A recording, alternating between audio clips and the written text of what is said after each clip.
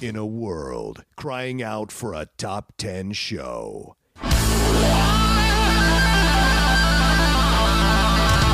John Roca and Matt Nost are here to bring you the top 10. Take it away, boys.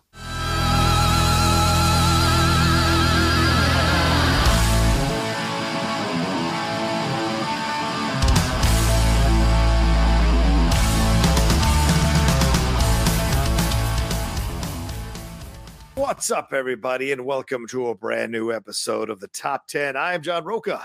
And I am Matt Nost. We're here to bring you another movie discussion this week. This topic brought to us by a patron, Sam Fernando, asked us to do betrayal scenes in movies. What are our top 10s, our favorites? What are the best? What are we talking about? That's what we're doing this week. Yeah, good choice there. I mean, interesting. And for those of you who are watching, there might be some spoiler stuff, so just be aware of that as we're going along. We are going to talk about betrayal scenes in movies, so it may be a movie you haven't gotten to. So if we start up with something, just know we're going to be talking about it for a few minutes, and then you can fast forward during that sequence for sure. But yeah, looking forward to talking about this. Is a good suggestion. How are you doing, man? How are things on your end? Good. Just getting over a little chest cold. Okay. Nothing serious. No fever. No sinus congestion. Yeah. So just coughing, basically a Right. lot. Okay. So not bad. I did the Catherine, when I came down with it, she was like, I was looking up stuff to maybe help with that. And she was like, you ever do the steam bowl with a towel over your head? And I instantly thought of Crocodile Dundee. And I was like, oh no, I've never done that. I tried it. It helps. Sure. I've never tried it before. I mean, it didn't have like a long-term effect, but for like an hour and a half, 2 hours, it cleared things up and I wasn't coughing and it was nice. Yeah. So I've done it a couple of times. It works. It's that stuff, the neti pot. Sometimes some of the advice sometimes is to sit in your bathroom and turn the shower on hot as hell and then just kind of sit essentially in a steam bath for like a half an hour or whatever. But those are all just temporary remedies. They do help and maybe they advance your healing from it, but they're just temporary. So yeah, it's like your body's got to do all the heavy lifting. Yeah, exactly. So it just sucks because it got to, let's say, on a 1 through 10 level, 10 being like I had a 10 last year with COVID. Mm-hmm. Oh yeah, right. No, totally. Yeah. I had a cough for 7 weeks. Yeah. But I would say 3 to 4 of those, I was hacking up stuff and I was not sleeping more than a couple hours at a time because I would just wake up and I'd start hacking. I slept sitting up for 2 weeks. Wow. Yeah, just couldn't. I mean, it was brutal. Sounds like, dude. Yeah, ruptured. I know I ruptured some capillaries because I coughed up blood. Wow. Yeah, that was a 10. Okay. All right. This is like a 5. Okay.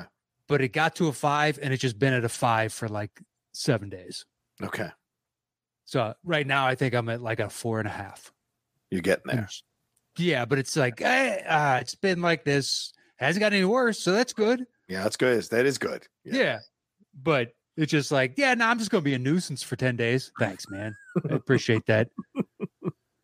Right on. But yeah, no, I mean, I'll be fine. It just, every once again, you may see me kind of pull off to the side to have to cough, but it's not the end of the world. How are you? I'm good. Been a busy week. The last few days, real busy with all these trailers dropping. You know, I don't know if you saw any of the Guardians of the Galaxy or the Transformers or the Indiana Jones trailer that dropped, the Ant-Man Wasp footage. It's just, they're like, I think the studios are like shove everything out over the next couple of weeks because we're going down on hiatus. We're going down on break all through Christmas and New Year's. So here, enjoy all this stuff. So it's a lot that's happening right now, and I'm exhausted most of the time.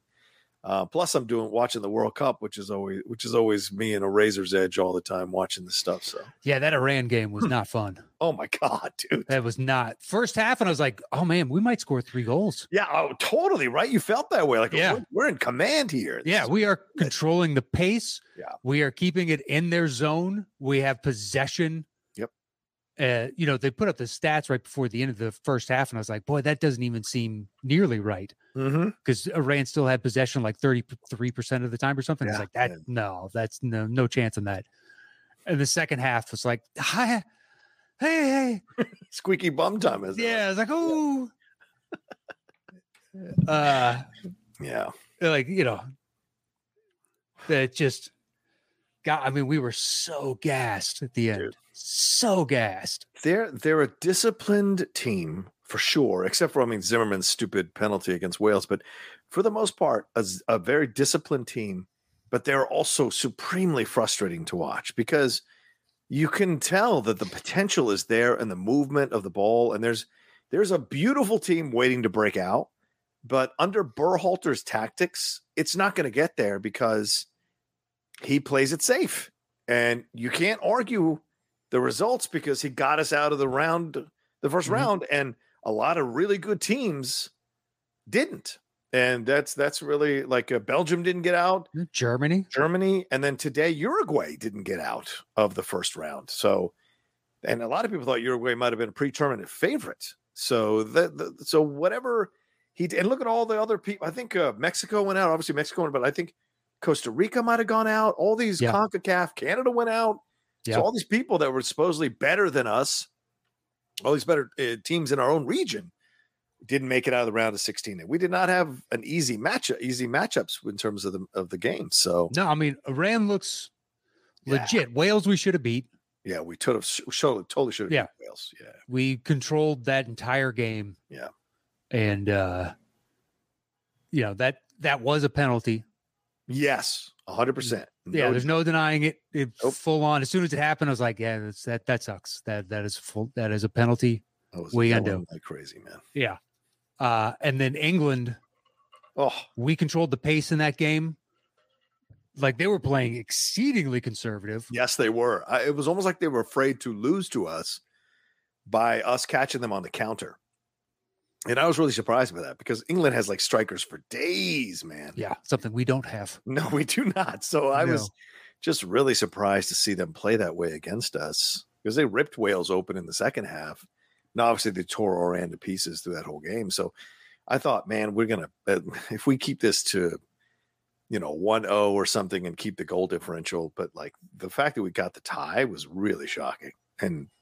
But again, speaks to the great defense. I mean, because we haven't allowed a goal in open play at all, just the one penalty, but it wasn't during open play. So that speaks volumes to the kind of defense that we've got going into this game against Holland, which I do not expect us to win, but at least we made it to this round, and something good about it. I mean, I wish the game was the 11 o'clock game as opposed to the 7 a.m. game. So I'm not waking up at 6:45 to be disappointed. Yeah. By 9 a.m., which I'm going to wake up to watch. Yeah. I've watched the other matches so far, and then I've watched probably like 3 others. I watched like the Portugal Uruguay game, and I watched a couple others. Yeah. But I'll continue to watch on. So yeah.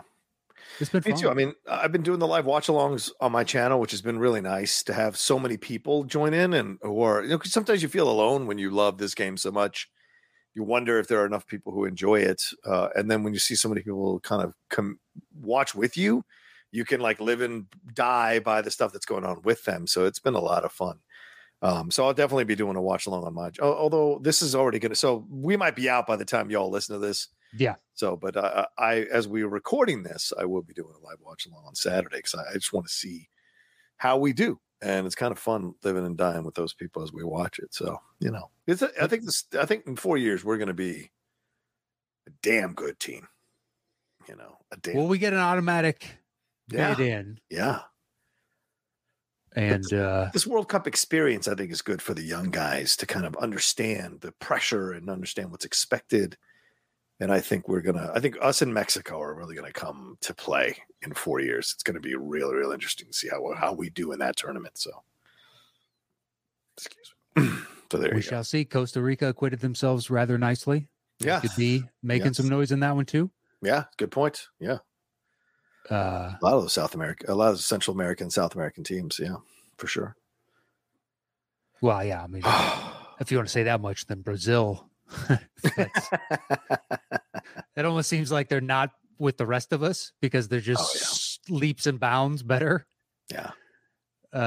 It feels like they're more of a European team or European country just because they've been dominating. Because what is it? Only like 8 countries have won the World Cup. Yeah, it's a real small number. It's a single digit number. Yeah. So yeah. But we'll see. I mean, we have. What do we have? We have yeah.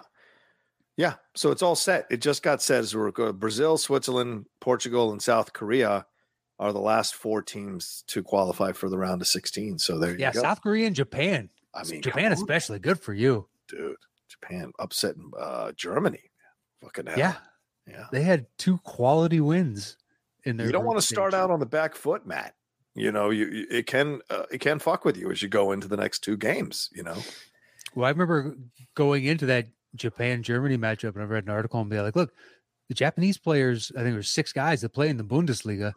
They know these German guys, and it's like, oh, that's an interesting angle. I don't have the slightest clue if there's any merit to that. And then they kick their ass and be like, no, it looks like maybe that there was something to that article. Yeah, exactly. Yeah, I think that's the reason we played England so well. Pulisic having played in England, a number of the Tim Ream over there in Fulham, but also a number of the other players having played in Europe, in Barcelona for these other teams, West Ham, McKennie, what have you. It allows you to not be like wowed by these guys. You play these guys, so you can adapt to the situation. I mean, Dest could very likely be facing off against us technically. Yeah.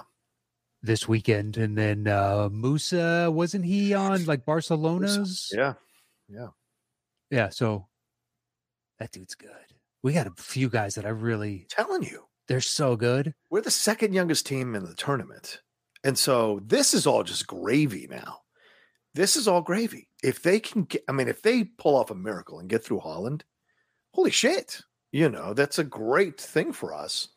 And I just I know some people have been complaining about the style they play, and I get it.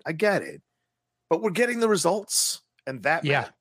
You know, in World Cup, that matters. So, yeah, we don't have the big flashy scorer that you can get it to, and he can, just barrel through 2-3 guys. When I was watching that Uruguay and Portugal game, it's like, man, they got both sides have just got some killers, dude. Speed demons on both sides. Yeah. There was, I can't remember the guy in Uruguay, but barreled through 4 defenders. Yeah. And damn near had a great shot on goal. And it's like, we don't have anybody that can do that. That was Nunez. There you go. Liverpool. That's right. Give it up. Yeah, whatever, dude. You know? Good luck. Good luck trying to win that title, man. Good luck in the second half of the season. Good luck, man. We're going to take it. Don't you worry. Because if we beat Holland, we play the winner of Argentina, Australia. And if Australia can pull off a miracle, I fancy our chances against Australia. Sure. Yeah. I'm sure Australia is saying the exact same thing. If America can pull off their win, we got a great shot against America. Like, it's kind of 6 one way, half a dozen the other. We got a great shot. Yeah. Congrats to everybody that made it into the World Cup and now have advanced on. It's a good combo of teams. I like it. We've got some African teams, European teams, teams from our region, Australia down there in the Oceania region. So to me, Oceania, right? So to me, it's a good mix of world soccer. So you're going to get a chance to enjoy different styles and different tactics in this round of 16. So it's not all just straight. I'd be happy about this. Yeah. It's not all just straight powerhouses. Right. Exactly. Yeah. So. It's like international basketball now. Oh yeah. Good point. Countries have now been fostering enough talent to where like there's numerous countries that have legit teams. Like Canada's going to be a real fucking problem. Yeah. In 4 years. In the next, Olympics. A real problem. Yeah. Very good point. It's going to be interesting to see what Germany does because Germany hosts the Euros in like 18 months. And after getting knocked out in the first round of the World Cup, what changes are coming to that team? That's going to be new coach and probably a bunch of new blood. That'd be from my insider's perspective. That's what I'm guessing. Tell me more. Not a problem. Yeah, they failed as 2 straight World Cups, failed to make it out of the group stage. I like that Matt Knows understands in a playful way the level he's at, Oscar knowledge wise, or soccer knowledge wise, or football knowledge wise. Too many Americans think they know way too fucking much about this game. Sometimes it drives. I know what I've seen. Right, exactly. And I've played enough soccer to at least understand the action and why they're doing what they're doing. But that being said, like, I don't know most of the players' names. Yeah. I know our team because now I've watched 4 matches of them. I know our guys. I don't know.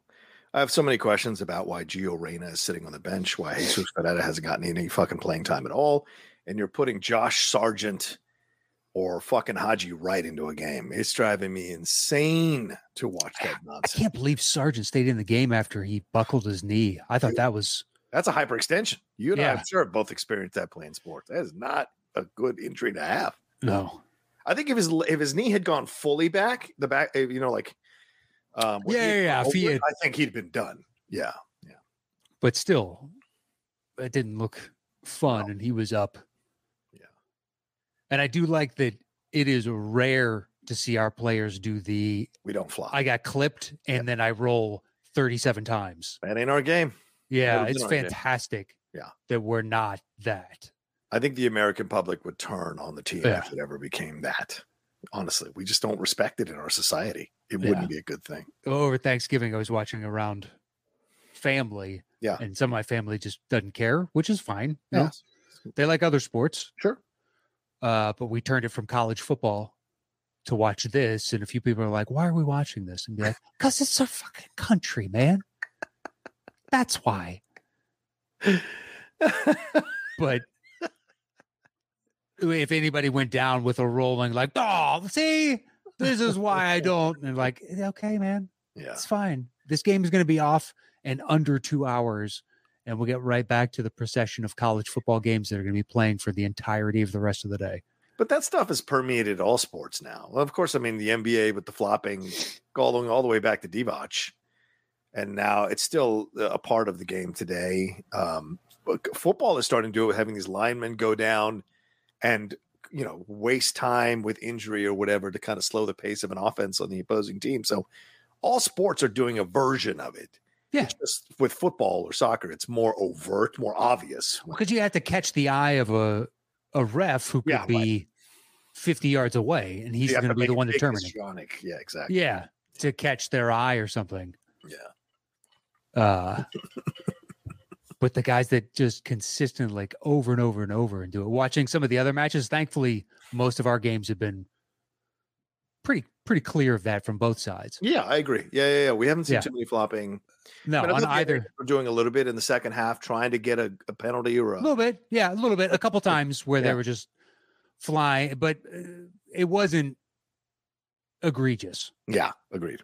And I watched a couple other games where it was just like, I remember one where 2 guys ran into each other and they both flopped down and they're both writhing. And then you see the replay. Neither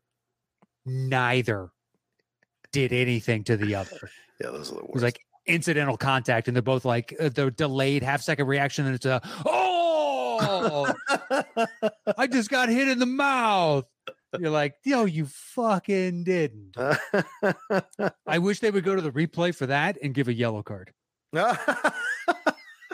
If like there was a you mean the VAR? Kind of take a look at the VAR. Well, I think they do that in the Premier League. If there is VAR around something else, like if they're checking an offside, but they see somebody make a meal out of something, they can go and give the yellow card off of that. But it's not. They can't actually look at something and give. Or come up with a new card. So it's not quite yellow, because 2 yellows it's a hell of an infraction. Yeah. So it's like, I don't know, 3 oranges. You get called for flopping 3 times. You're out. You do get a yellow for flopping if the ref sees it. Yeah. But that's tough to see unless you're like right on top of it to see if it's real. Exactly. So if it's from video replay, well, all right, slap him with an orange. And then after X number of oranges, you either got to play a man down like it's a penalty in hockey. Right. Or I don't know. But once again, I am a Yeah. casual World Cup fan. Please. So who am I to tell you how to run your sport? Your game. Yeah, right. An Yeah. American. That's there. That's all you need. Outside of my lifelong love of Arsenal, Yes, lifelong. my Yes, no, true. soccer, Very true. my soccer knowledge doesn't extend much beyond them. So Yeah. Sheffield Damn called me. Sheffield called me the other day and we're like, "Have you seen Matt Nost?" And I was like, I don't want to get involved in the spat between you two. Now that you've moved on to another team. don't know what you're talking about. Please. How dare you? And I think we should just go ahead and start the show because I don't even feel that I should justify a response. I feel so bad for them. You just kind of left them high and dry. I don't usually get Yeah. involved in your personal matters, but that's that's a tough one. I feel bad. Yeah, lie down with dogs, you're going to catch fleas. You know what I mean? So Jesus. Oh, the poor Blades. they know what they did. Let's know leave what it they at that. did. They know Yeah. what They know what they did. All right. Well, let's get into the show. As Matt said, we're talking about the top 10 betrayal scenes. Since Matt's a little under the weather, I'll handle this. The way the show works is each of us, once we settle on a topic, and this time we got our topic from Sam Fernando. We each go our separate ways, construct our lists, come back here and count them down. Count down from 10 to 8. And then we go from 7 and 6. Then we take a break, and then we go one apiece all the way up to number 1, and then we combine our list to the official top 10 list for this particular topic. So, Matt, do you want to take it away? Yeah, not a problem. So for betrayal, I had to not see it coming, or it wasn't patently obvious in the first act of the movie type of situation as to who it was. Because there's certain things that be like, well, yeah, of course there was a betrayal there, but we knew that there was going to be betrayal there from the setup. Yeah. So that to me was like, that's not the greatest betrayal because I wasn't shocked in the theater. Right. Well, but at the same time, you could look at it as like, oh, well, the stakes of the betrayal doesn't matter that you weren't shocked type of situation. But that's how I viewed it. Yeah. And my 10, I think, is a gray area as to whether or not it qualifies. That's why I put it at 10. Okay, fair. But I put Old Boy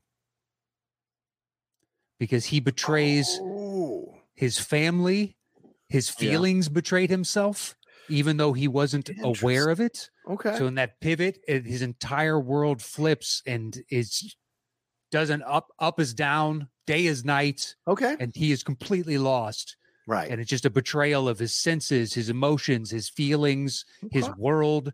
Everything has been destroyed and shattered. Okay. And I was like, that seems like a good one. Okay. There were quite a few others where I'm like, that's a good betrayal, but it wasn't a great betrayal, or I knew it was going to happen long before because they set it up.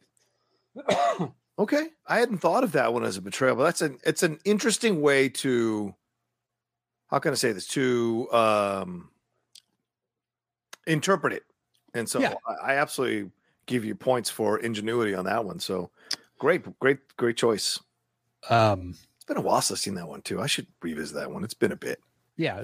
There are going to be spoilers throughout if you haven't seen these movies. Yeah. So I'm not even going to pretend. But when he gets to that photo book, there's that package, and he's opening the package, and he sees it. And he sees the first photo, and it's him and his wife and his daughter. Right. And the next one is his daughter, and the next one is daughter, and then it's just her graduating through the years, and he slowly realizes what exactly has happened. Yeah. Oh, the whole world destroyed through the simplicity of pictures. Like, what a great setup. Yeah. And before that, the villain was like, did you think you escaped? Is that what you think? You think you escaped? Yeah. Oh, that's cute. Whether or not anybody can remotely pull off a plan like this, never going to happen. But yeah. The idea that someone went through over a decade of keeping someone confined and laying the groundwork for all these plans, and then the hypnosis and all that stuff. So just to have that kind of reveal, like how good do you think that dude felt? Yeah, right. Exactly. It had to be amazing. The revenge factor alone, in terms of this, weaved into the satisfaction of it all. Just, yeah. Must have been Just pretty sitting there watching gleefully Yeah. as your protagonist is flipping through those photos and just salivating as he watches his face just become shattered as the pictures graduate in age, and he slowly understands exactly what it is. Yeah. And even the worst of when he almost kills him and he doesn't, and he drops that little remote for the recorder, and the guy thinks it's a weapon or something and goes there and then plays because he has that room bugged and now he's got to hear it. Oh my God. Yeah. It's great setup, great execution, fantastic movie. Don't waste your time with the remake. Yeah, no. Jesus Christ, no. Super brutal. But yeah, don't waste your time with that remake. What a joke that was. Yeah, I gotta get that thing. So I don't own it. I gotta get it. What's your 9? My 9 is Primal Fear. Ooh, where do I have that on my list? I think that's a punt. Yeah, Really? Slight punt. All right. Sounds like a 7-6 situation. Maybe. Mind your business. What's I your think number 8? everybody could piece this together. What's your 8? 8 is Reservoir Dogs. Oh, that's my 9. All right, cool. Yeah, because you almost feel like he reveals that he's a cop earlier on. Yeah. We see him do the monologue. So the twist isn't fully done until he actually tells Mr. Blanc, Harvey Keitel, Mr. White, that he's a cop. But because until that point, you're not sure. Actually, that's not true. It's when he tells the other dude he's a cop. And And then he cuts the dude when the dude's getting his ear cut off, and he tells him, that's when we flash to all the setup of him being a cop. But that's like 2/3 of the way through the movie. You're right. You're 100% right, dude. You're 100% right. All hell's all. Had they, because I went back and scanned through the movie. Yeah. And because in my head, after that opening diner scene, they cut to him rehearsing his story in my head. Yes. And I was like, oh, okay, so we know that. And then went back and was like, no, shit, that comes after. I don't know why I thought, because I wasn't going to include it on my list because like, oh, yeah, but we knew early on. Yeah. And my mind was in error. So it's all this, who did what? Why did this go bad? Mm-hmm. Plus with Tarantino's storytelling style, it really, aids in that kind of fog of the job and what exactly is going on here. Yeah, 100%. But to watch Keitel at the very end, like wanting to kill him, but he's cradling his head and his entire world is destroyed. And then off camera, you hear those 2 cops. Yeah. And then he just gets violently taken out of frame. A much more philosophical killer or criminal, I guess, because he's older. So that moment where he's cradling his head and he's got the gun there, the reason he doesn't pull the trigger is he's having this crisis of conscience for himself because he actually likes the guy. Mm-hmm. And the fact that the guy betrayed him, but he's an older dude. And so he's like, do I take this young man's life? And so all of that is happening in my mind is what I interpreted. And then the cops bust in and take him out because he's like, fuck it, I'm going to die. I'm not going to, and so he takes his death, and lets the guy live in essence. So I think it's a fantastic ending. You don't see it coming. The betrayal is great, but then you don't see it coming the way he reacts to it. I think it's good.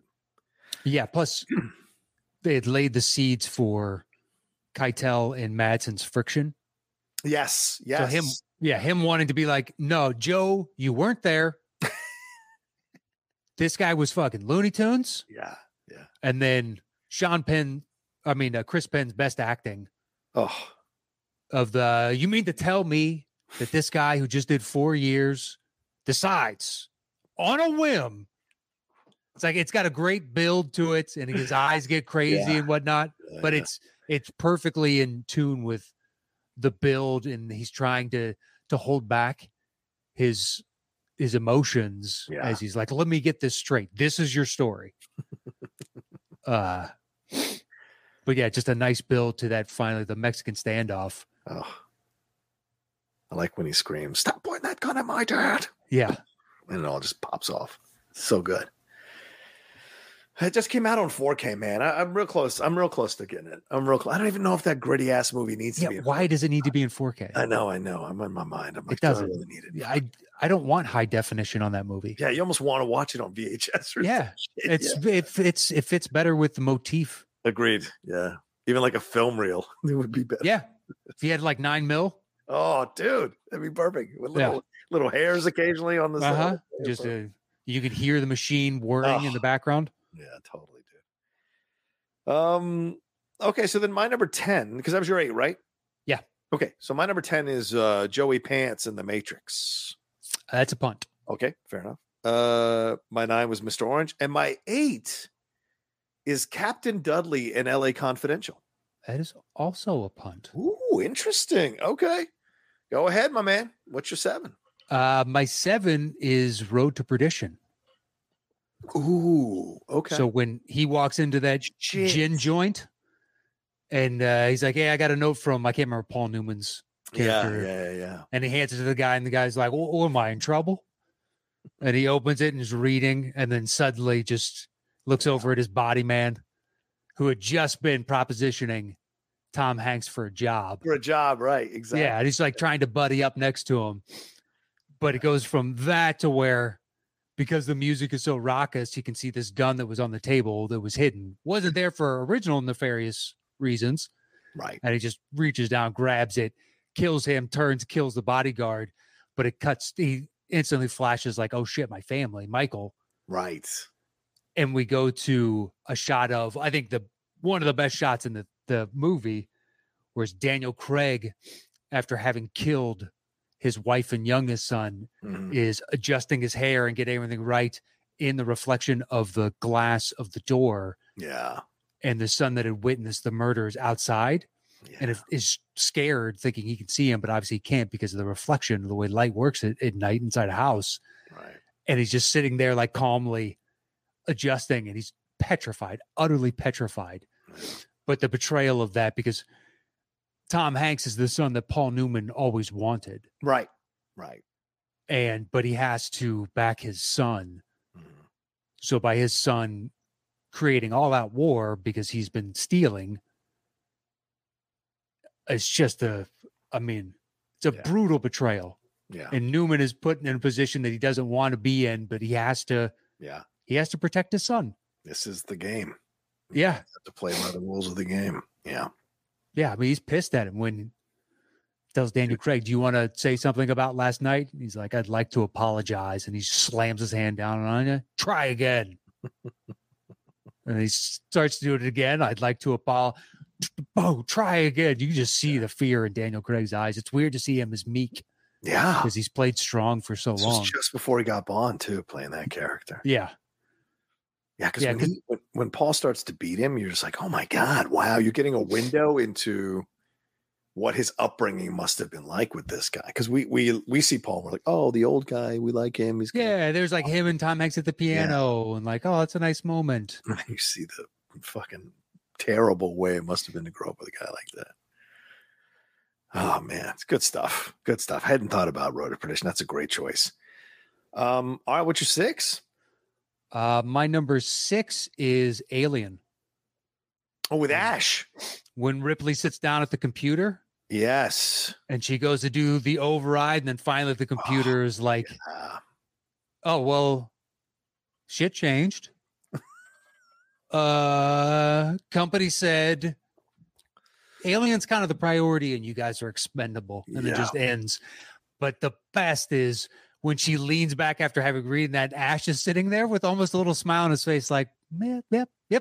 What are you going to do about it? Yeah. Oh, it's a good shock scare in the middle. You think it's going to be all alien jumping out from behind closed doors type of stuff, or dark alleys. But then they'll fight from that. But that just little twist, because then like in Aliens, you're expecting Paul Reiser's character. Right. Or any other time where the Wayland Corporation does something evil and be like, yeah, we've established that in this world. Yeah. But that first time, just whole crew expendable. And then just her slowly leaning back and Ash is right there. Oh, so fucking great. Yeah. But because at that point, there's only a handful left. The alien has already picked off everybody else. Right. Right. What do you got? Yaphet Kodo. Yeah. Oh, what's her name? I can't remember her name. Oh yeah. Carpenter? Is that right? I Like can't, Ant-Man? literally, you could tell me and I don't know. Yeah. Harry Dean Stanton, Tom Skerritt. Yeah, but Scarrett's dead at that point. Yeah, Oh, the ones who are left. So yeah. Yaphet, Harry Dean Stanton, I think. And Harry the Dean blonde alive at woman. that point? I thought Harry Dean was dead at that point. Is Or no, he? he might be alive. I think he might be alive. Yeah. And then the blonde. Yeah. The blonde who's like, let's just get the fuck out of here. Oh God. Yeah. Ah. Which is, when you're watching it, at least I was, I'm like, Yeah. hey, you're being really annoying right now. But in reality, Yeah. I would be doing the same thing. God, we gotta get the fuck out of here right now. Also, the legend is she didn't know that that's what the scene was going to be, and so her reaction is a legitimate reaction. Well, that's the chest thumper Yeah. scene. That's the Oh, you're talking about the betrayal. She didn't know the betrayal. Gotcha. she's in that scene too, and she's Yeah, like, yeah, "Oh, let's just fuck it," because the alien just killed Scarrett. Right, because she's freaking out. She's like, "Get the fuck out of here!" Yeah, and that would, That's right. as much as when I'm watching that, I'm like, "Hey, you're being a real buzzkill right now." For watching a movie, but if I was on that ship, I'd be with her. I'd be like, "Yes, we need to get the fuck out of here right now." Yeah. But yeah. That's great. When the chests were up, they had none of them knew, Oh yeah, no, right, 100%. None of them knew. Yeah. except for what Hurt. I think Hurt is the only Well, one that knew. obviously, yeah. Yeah, but I'm saying like of the rest of the cast, nobody else knew. So their reaction to be splattered with tomato soup or whatever that was Yeah. was legit. Okay, so where are we at now? That was your 6. That was my 6. All right. So my 7 is the punt, as Matt accurately guessed. Primal Fear is at number 7 for me, because the turn was so, shocking. Because the film had done such a great job at getting you on his side and wondering what the fuck was going on, and then the moment happened, and that moment will forever be etched in my mind because it was such a great twist and betrayal of everybody who was trying to defend him and protect him and, paint him as this meek kid who's got a personality disorder.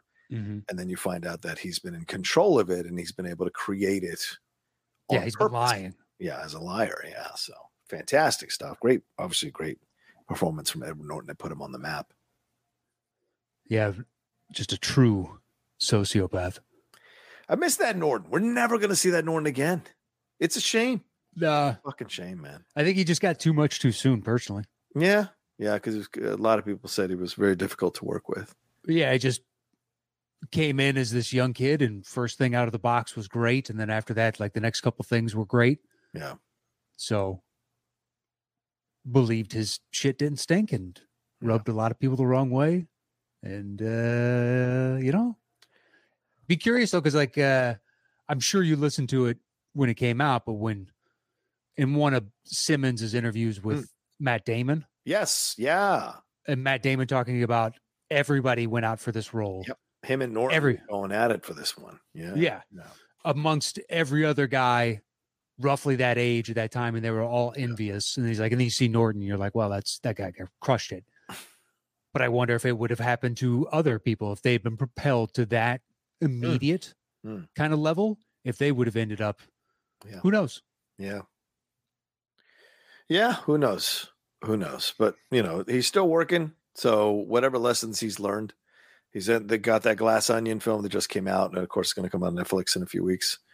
So he's still doing his thing. I wish there could be a role where we could see that electricity of Edward Norton again, the real danger of Edward Norton, like American History X, like Primal Fear. I'd like to see that come back at some point.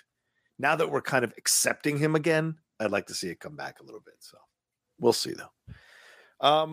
And then my number 6 is Lando Calrissian, Empire Strikes Back. That's called a punt. Ooh, wow. This is interesting. Okay. All right. I guess we're taking a break, Matt. Yeah, we're taking a break. I am curious as to what exactly is in your top 5, Yeah. but I guess we will find out after we take this quick break and hear a word from our sponsors. All right, there we are. So we're jumping into our top 5s now. Yeah. So at 5, I have the punt, one of my Okay. punts, Okay.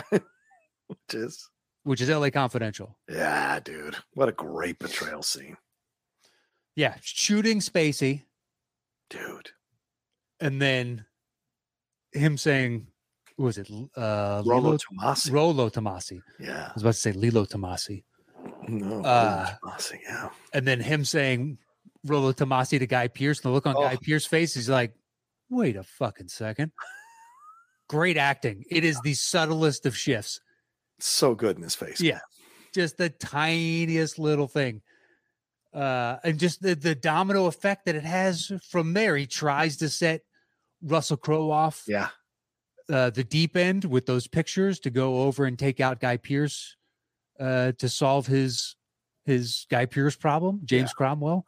But all of that, it was a lot of what ails Los Angeles is because James Cromwell wanted to take over the mafia rackets.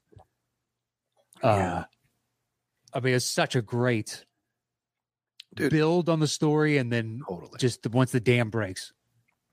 Well, it's so smart because he comes off as a guy who is like going after Guy Pearce already a little bit and trying to guide him. We see that there's some nepotism involved with Guy Pearce being in the position that he's in, but Cromwell's trying to guide him as like a fatherly figure type of thing. He's got a strong relationship with Russell Crowe. He conveys that kind of fatherly aspect to everybody, the paternal aspect to everybody, and the police and the cops. Seems like a fair dude. And then you got Kevin Spacey, who's chasing the fame and chasing the, being the status of a technical assistant on set of a famous cop show that's going on. He wants to hobnob with the celebrities. Exactly. So you've got that aspect of it. So, you'd almost think that he might be the one that would be a little bit of a turncoat or whatever, but he's now dialed into the investigation. He's kind of feeling it. So, I'm a cop again. And of course, this is not what he wanted. He wants to keep him out where he's at. And so he turns, just the turn with the gun in his hand and look, I know Spacey's persona non grata, but the performance after he gets shot is fantastic. As good as Guy Pearce in the face. Yeah. Spacey realizing that it was him and the little smile that creeps across his face. And he says the name as a way of like his final fucking attempt to get some measure of revenge for being killed by this guy. And he'll never know that it panned out, but it was great. And I remember being in a theater and I was just like, oh shit, genius, just genius. And so you're right. But you're right. When Guy Pearce hears it, stone-faced Guy Pearce, just the subtlest shit. And you see him thinking like, what the fuck, him? And then he's got to restrain it, Well, because he, like everybody else in that room, is now focused on who killed Kevin Spacey. Right. And he has to mentally shift from that to, it was you. Yeah. The whole time it was you. Yeah. But yeah, when Cromwell, when he's got Spacey in his kitchen. Yeah. Cooking him, making coffee. Question. And Cromwell's like, hey man, hey boyo, you're on narcotics. Yeah. What are you doing this? Just like this. Oh, what's going on over here? What's up? Why are you asking these questions? And then he's like, hey, you were the shift officer that day, weren't you? And he's like, I don't, basically it's I don't remember much. Yeah. Type of situation. Oh, it's just such a good build. Plus, Cromwell had, as you put off, exuded this father figure. Yeah, totally. So I didn't see that coming the first time. So it was just a great little, and then, sometimes betrayal is like right at the end and then it's the boom, everything, but this still has another like 25 minutes, 30 minutes of, okay, well, we now know it's him. Right. Why is it him? What is he doing? What is the point? And they have to figure out and run out and chase down the leads to eventually get there. Yeah. Yeah. Yeah. Good point. All right. So then my number 5 is Ernesto in Coco. Okay. Yeah, when you find out that he's the one that had his father killed in essence, and that his real father is, oh God, I can't remember the other guy's name, but his real father is the other guy. But you find Hector? out how Ernesto, who is this hero and sang all these songs and tragically passed, that he was the one that had been had done these dirty things and had poisoned his father and all this stuff to steal credit for the song because he wanted to be famous so badly. So to me, I remember as I was watching the movie, man, that's genius, because of course it plays with your ideas of, because he's this great star and he wears this great clothes, that he's a beloved guy of more worth than this kind of guy with the rattier clothes who seems like a bit of a thief or whatever. And so when you find out who he actually was and how villainous he was, I thought it was a great twist. And so I felt like it had to be in my top 5. So there you go. Yeah, I mean, he's like the greatest ranchera musician. Yeah. Like the Elvis of ranchera music is what he's kind of built up to be. Mm-hmm. Because the Dia de los Muertos party that they're having in the afterlife, you go to his place and it is popping. Yeah. Like other family, other people are having a good time, and there's so many people going to his grave. Yeah. But it is just a full-on rager. Yeah. And then that close in the movie where it's now pivoted and this is a ghost town. It's a nice little, because once you're forgotten in the real world, you're forgotten in that world. Yeah. Yeah. And to think that I'm sure he would still have a trickle of fans who wouldn't care. Right. Just like, yeah, but he sang them better type of justification. It's to each their own. It's a fictitious character. I don't give a shit. Yeah, totally. But yeah, that is a good twist. I didn't think about Coco. Huh? Fair. All right, what's your 4, man? My 4 is The Matrix with Cypher. Okay, wow, that high. Okay, because when he did it, see, a lot of the other the betrayals. Yeah. They're good. That was a betrayal of, man, fuck you. Yeah, basically, yeah. Because you're like, you're getting me out. Fuck you for turning me into this. Yeah, exactly. Yeah. But as a person watching it, you're like, oh God, there would be people that would sell out humanity. Mm-hmm. Oh, totally. Yeah. Not even a question. Of course. But you're so engrossed in the movie, you haven't thought about the ramifications of all the various individuals that would interact with this and how it had different impacts on people. Yeah. So then to see that, and then to watch him slowly unplugging people.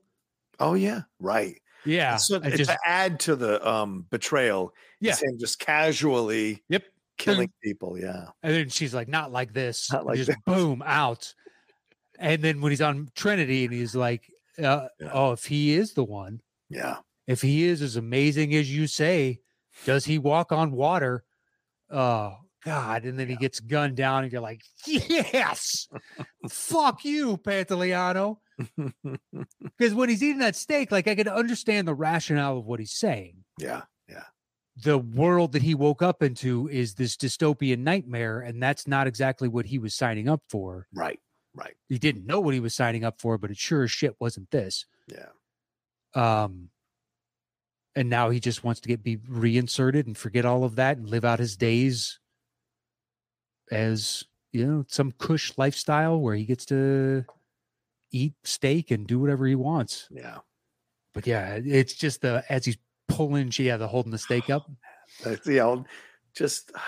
I messed up. I missed this. Yeah. Which is a great, of course, obviously very symbolic, if sometimes people, even when they get educated about a situation, they want to willfully go back.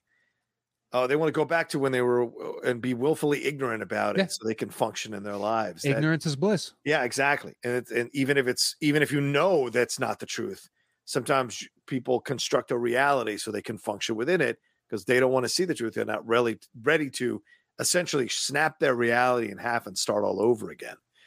And so it was such a good betrayal because it's such a believable betrayal that a human would do that. A human would kind of sit in that moment and be like, you know what? I want what I want and fuck everybody else. So I'm going to get what I want. Yeah. but then it solidifies the mission of everybody else and be like, no, we are here Yeah.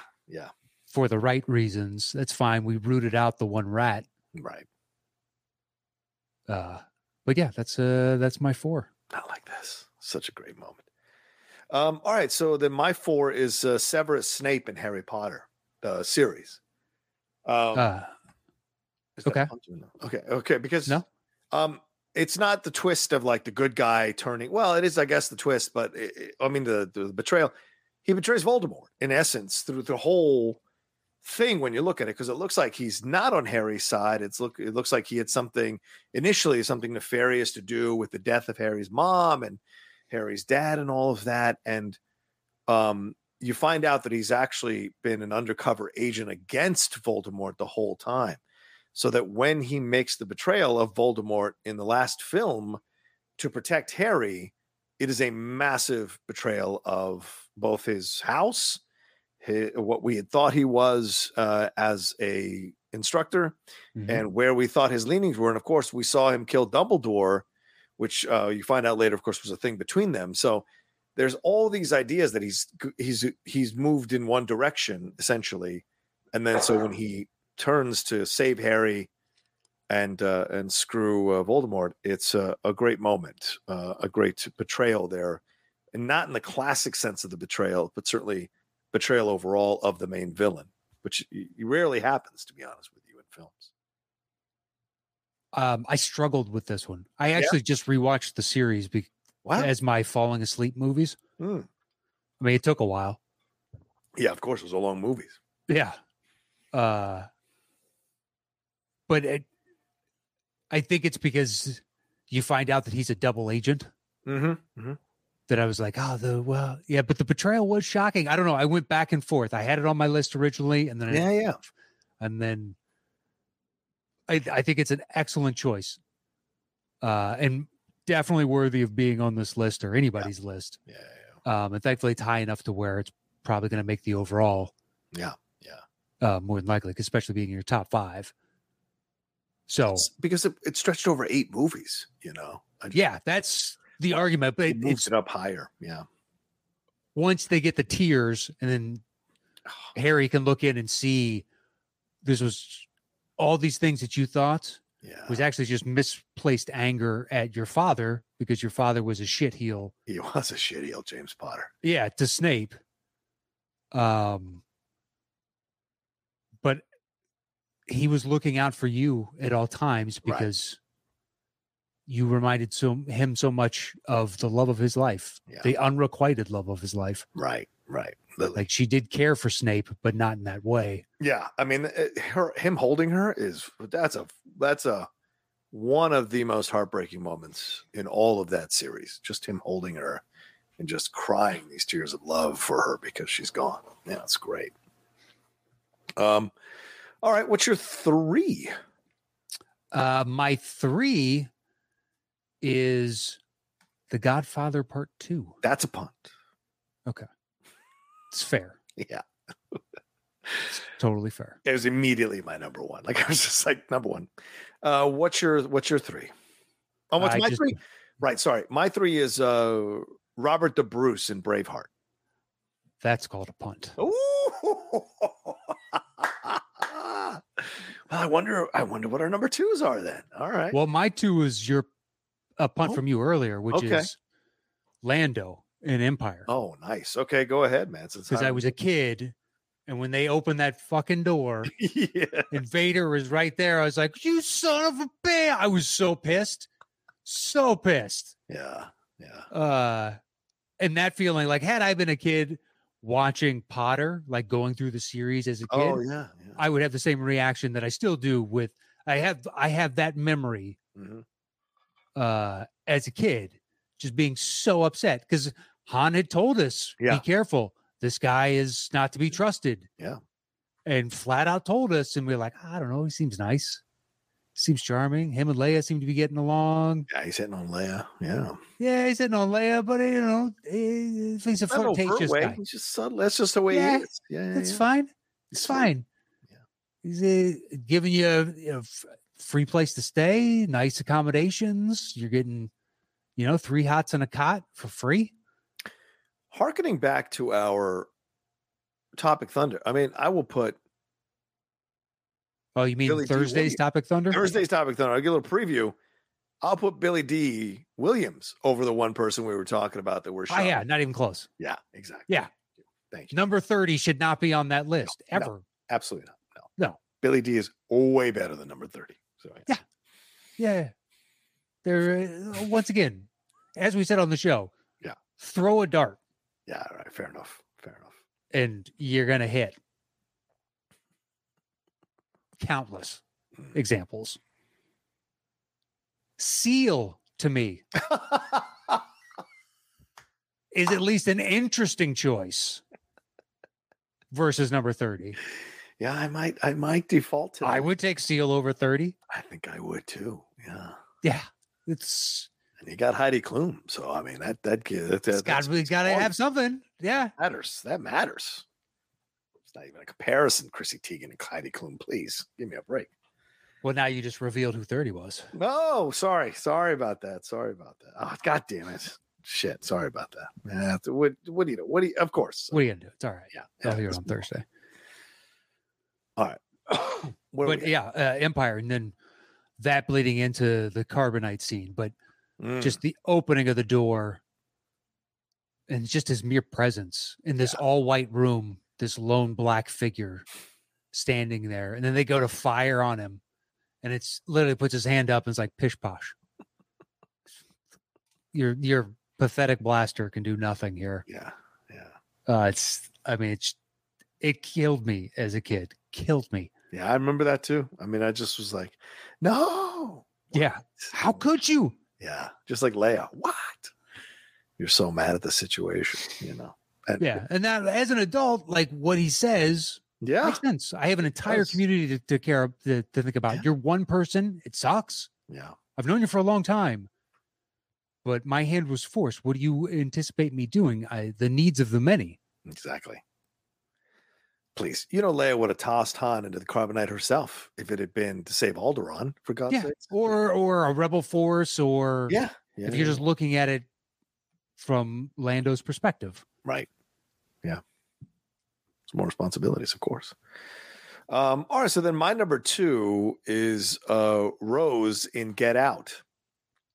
When you find out that she has been the part of the plan with her parents to lure athletic black men to lure them into being her boyfriend so that they can have their souls or lives taken and put inside these old white people. When you find out that it's her who had been so progressive and it talked about the interrelation, talked about this whole thing, oh, my parents, this or that. And you find out that it's been her who's been luring these black men in. That betrayal works on so many levels, societal levels, white, black stuff, a white woman, black man stuff. It works on so many levels, that betrayal. And so that's why I put it almost at my number 1, because it signifies so much beyond just the movie. And I think it was such a genius move by Jordan to put that in the movie and have her be the one that betrays him, and you find out what's actually been going on, and even hammers it home with that when after you find out that she is what she is, how she separates her Cheerio or the Fruit Loop, whatever it is, that like the colored parts of her cereal from her white parts of the cereal.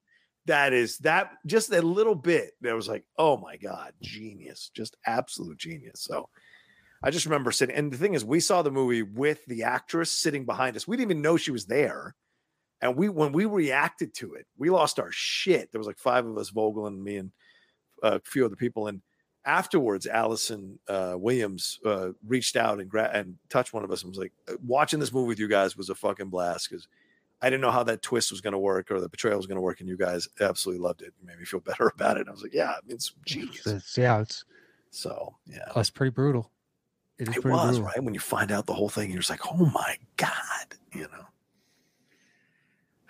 It's tough when your first movie out the gate is essentially it's the exact same thing. Or Citizen Kane of horror movies, right? Yeah. Because everything else is going to suffer by comparison. Us, I think, was okay.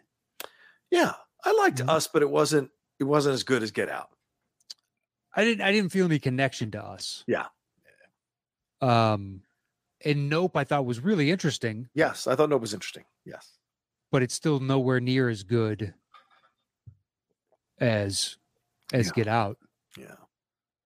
Although I will give Nope a lot of credit in that when I initially started watching it, I could not stand Keke Palmer.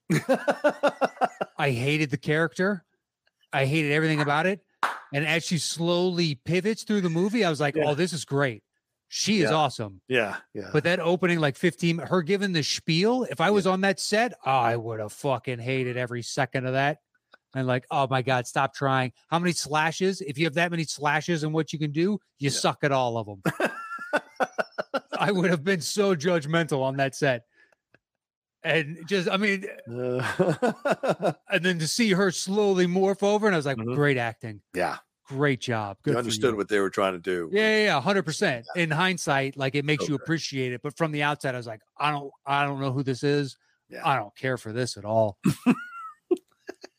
I just hate this fucking character. It's not her. It's this. I don't like this character at all. Yeah, fair enough. And then, I thought the casting was really good in Nope. Yeah, me too. I really enjoyed the casting. Yeah. Mm-hmm. I saw recently, actually stumbled upon the video on YouTube of the kid who plays the audiovisual expert of him. Oh, yeah. Of Jordan Peele telling him he got the job after his second or third audition for it, with his buddy reading on camera with him. And you hear Jordan Peele's voice like telling him that he got the job, and his reaction, and then the friend who was reading with him reacting and going insane about it as well. So yeah, the cast was really good in this one. Yeah, I liked him a lot. Yeah, I thought surprised I'd never seen him in anything. And I was like, I was surprised I've never seen him. I was like, wow, this dude's good. Yeah.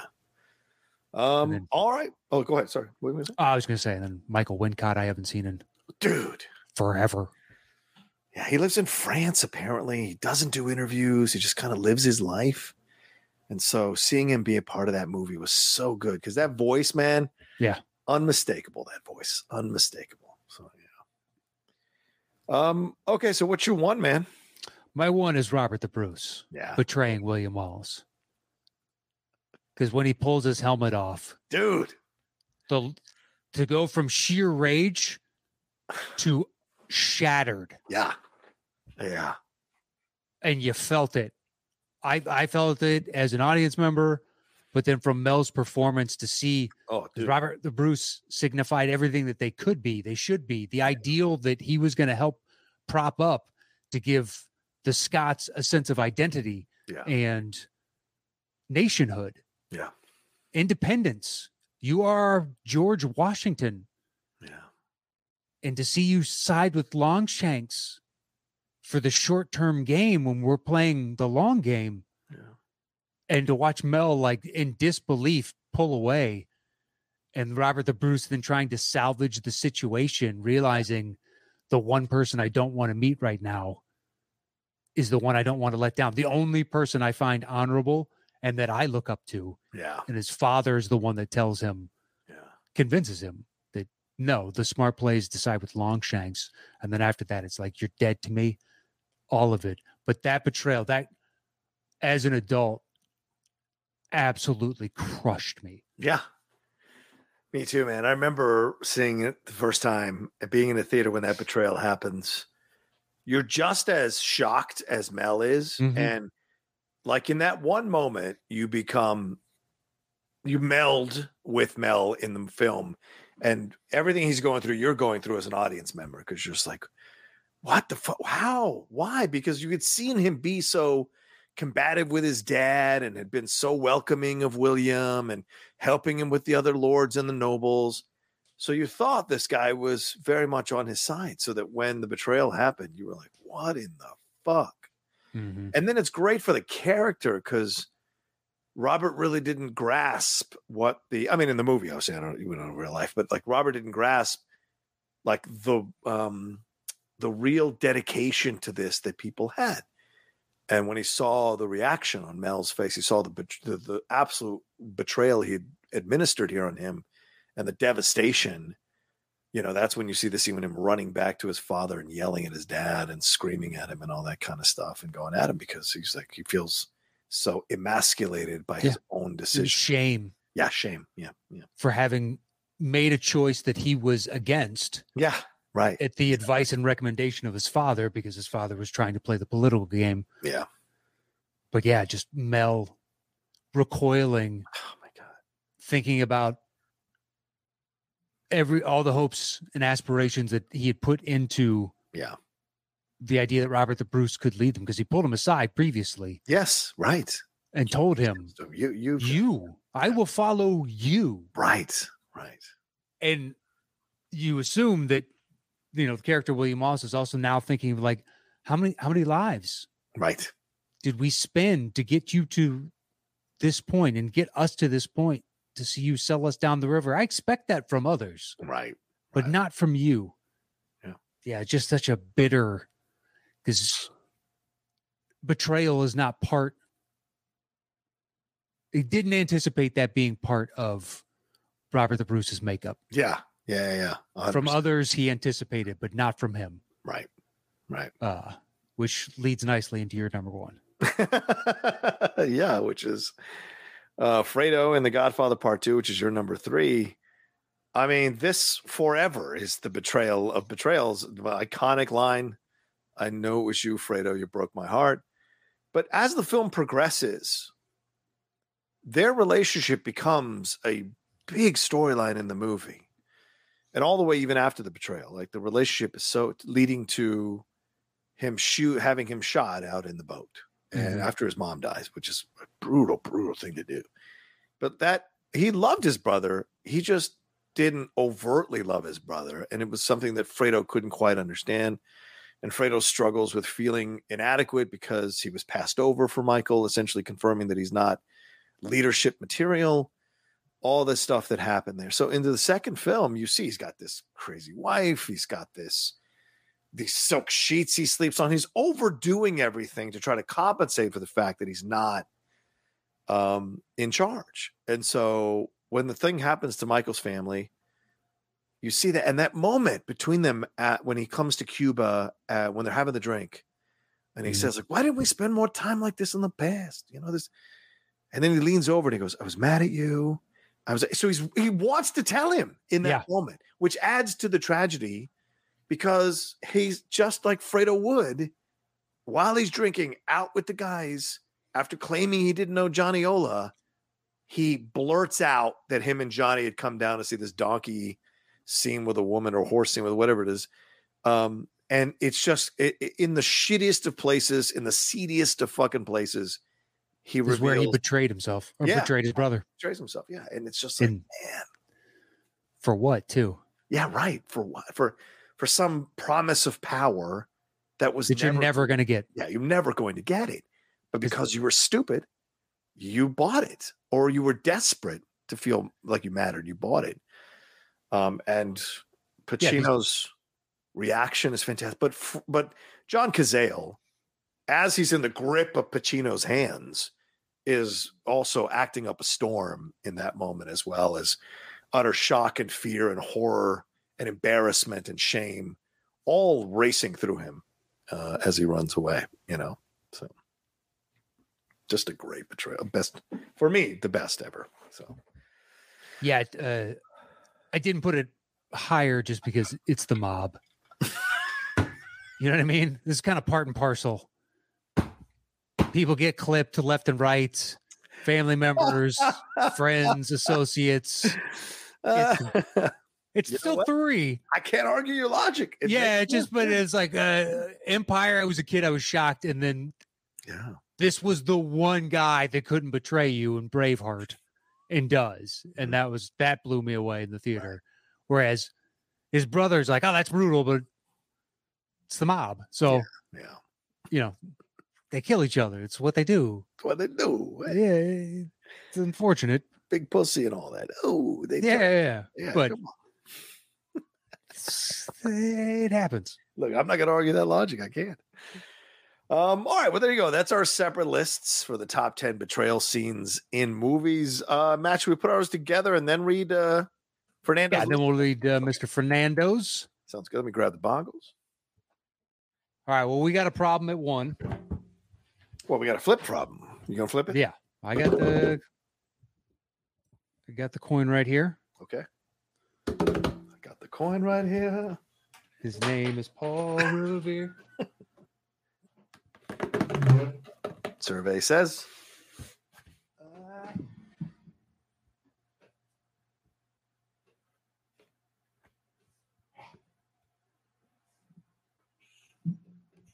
Oh, Robert the Bruce it is. Son of a gun. That is some bullshit.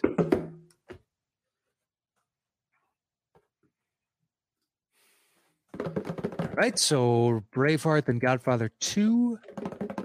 Okay. So then we have some commonality. Yeah, probably Lando, right? That's my 6 and your 2. My 2. Yeah. All right. I would imagine So Lando. Empire.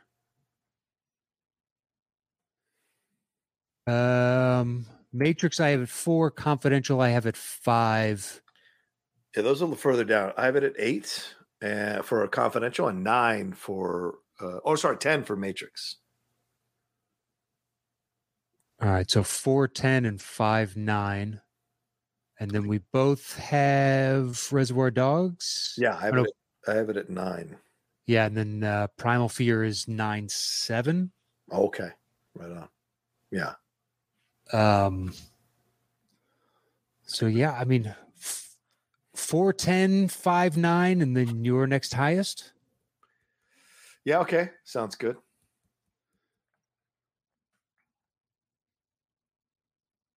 All right, what's your next highest? That's my number 2, Rose in Get Out. All right, so then I will say Primal Fear next, then Reservoir Dogs. Okay. We have 2 spots left. Ooh. I've got Snape and Harry Potter at my number 4. What do you got? That's Half-Blood Prince, right? Yes. That beats. My next highest is 6. Oh, shit, really? Yeah. Okay. Then I have Ernesto and Coco at number 5. All right, Coco makes it. Nice. All right. Are we good to go? We are good to go. Let's make it happen. The top 10 best betrayal scenes in movies. Yeah. At number 10. Coco with Ernesto. At number 9. Half-Blood Prince. Snape kills Dumbledore. At number 8. Reservoir Dogs. I'm a cop. At number 7. Primal Fear. The Confession in the Cell. At number 6. Get Out. Rose is a bitch. At number 5. L.A. Confidential. Rollo Tomasi. The opinions of Matt Nost or Matt Nost alone. I don't want to. You don't think Rose is a bitch? I'm not going to say that at all. Seems like a bitch to me. Are we Him. at 4 right now? Yep. Okay. At number 4. At 4 is The Matrix. Cypher's a bitch. Yeah, he is a bitch. At number 3. Empire Strikes Back. Lando. At number 2. Godfather 2. Fredo, you son of a bitch. Son of a bitch, for sure. And at number 1, we have... Number 1 is Braveheart with Robert the Bruce being a dick. He's a dick, man. Yeah. Oh, he can be a dick, but Rose can't be a bitch? Well, I don't know. It's an equal opportunity thing. That's fine. Rose is a dick. I'll accept that. Rose is a dick. Total dick. All right. Well, there you go. That's our top 10 list here for the best betrayal scenes in movies. Matt, what does Sam Fernando have to say about all of this? Mr. Fernando Yes. sends in, he says, top 10 betrayal scenes, parenthetically, obviously, spoilers ahead. At 10, he's got Frozen. Hans turns on Anna. Right. Remember that. Hans turning on Anna was a twist I did not see coming, and this betrayal makes the true love ending all the more meaningful. 9, The Last Crusade. Elsa is a Nazi. Oh, right. Well, okay, fine. Yeah, I didn't care. Yeah, me too. Love the movie, but it was just like, yeah, sure, she's a Nazi. Yep. Let's just get back to Indy. But he says, like Matt, The Last Crusade is my favorite of the Indiana Jones movie. And Elsa's betrayal is the only one on the list that is a fun twist and one with laughs. The quote, "She talks in her sleep" line, and Indy's reaction is priceless. Yeah. At 8, he's got The Departed, Everyone Dies. Okay. All right. And he said, it's still one of the wildest scenes that was impossible to predict how it was going to play out. And in a matter of seconds, those 3 deaths just flip the entire movie on its head. That's coming down the elevator, right? When Damon kills everybody. Yeah. 7, he's got Empire Strikes Back with Lando. Sure, it was a short-term betrayal and Lando redeemed himself, but the moment those doors open and Vader's standing there, it still gets me. 6, he's got Coco, Ernesto poisons Hector. Cool. Another Disney betrayal that broke my heart. You would think I would know by now how Disney always subverts expectations. They do. Yeah, I do, but it's still so effective. 5, LA Confidential. Rollo Tomasi, an underrated movie with an underrated twist. It might be a cheat, but the combo of Spacey's death scene and Pierce realizing the captain was corrupt because of the fake name Rollo Tomasi makes this an epic betrayal. Yep, agreed.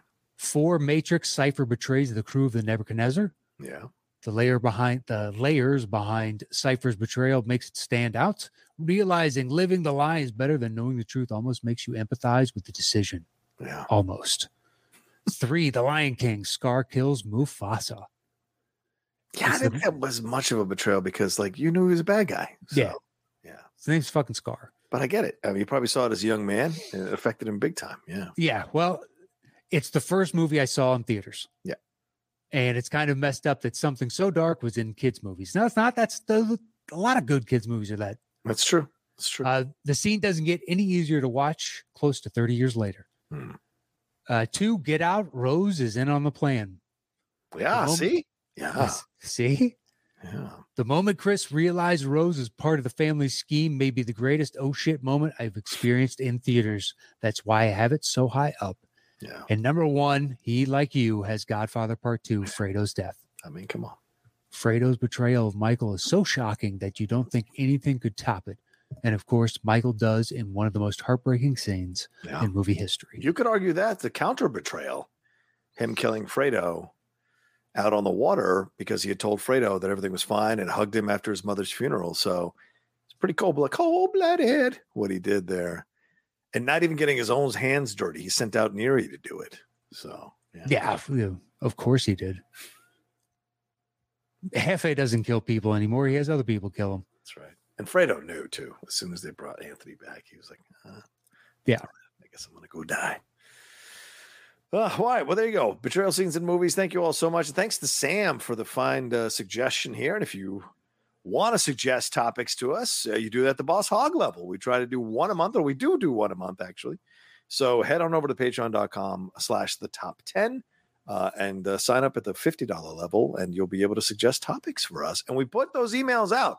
So you $50 and above people, if you're like, why is it the same names over and over again? Those are the ones who respond. So if you're not responding with lists and you're not sending stuff in, we can't choose from you. And Matt and I like to choose from the new ones or people who haven't had a list done or haven't had one in a long time. We like to choose from them first. We're not playing favorites here. It's just we have to choose from what gets sent to us. So if you haven't sent anything in, think of some topics and send some stuff in. You pay $50 a month. You might as well have some fun. Take advantage. Yeah, take advantage. Exactly. So, and to everybody else that responds every month, please continue because you guys, please. Nothing makes us happier than when we get a list and there's like, man, there's 4 good ones on this. Yeah. I think the most we do is 2 in a month. Right. But we have responded with, hey, you might want to hold on to a couple of those topics and float them to us again another time because we enjoyed those. Right. Yeah. But yeah, fire away. But yeah, patreon.com/the-top10. You can join up over there and you can follow the show at Top 10 Show on Twitter. It's all spelled out on Instagram and YouTube. It's /the-top10 podcast with the number 10. And you can follow me anywhere at Matt Nost. Check out my other show called Settle the Score. You can search for that anywhere you get podcasts or on YouTube. It is youtube.com/Matt Nost, and you can watch us over there. Yeah. I heard my Strong Style co-host, Chris Burns, took on the great Jeff Snyder back and forth a third time, I heard. They've squared off twice. Twice 3 now. times. Oh, sorry, twice now. Okay. Twice now. Yeah. Yeah, he was telling Burns knows his movies. Yeah, he does. I might have to ask for a rematch or a match against Burns down the road. We'll see. As for you can follow me at The Rocha Says on Twitter, Instagram, and TikTok, The Outlaw Nation on Twitch, and my own YouTube channel, youtube.com/John Rocha Says. And my other podcasts, the Cinephiles, the Geek Buddies, the Hot Mic, and Strong Style that are out there for y'all to enjoy. And just a real quick thing, I have launched a sports channel called Game Time Sports. So if you guys want to go and see what we're doing with Game Time with Winston A. Marshall and other people involved in it, please feel free to go and just look up Game Time Sports and type in my name and it should come up there. So, all right, well, there you go. That's our top 10. Thank you all so much for joining us. We appreciate it madly. And we'll talk to you next time with another brand new episode of the Top 10 Show. Peace.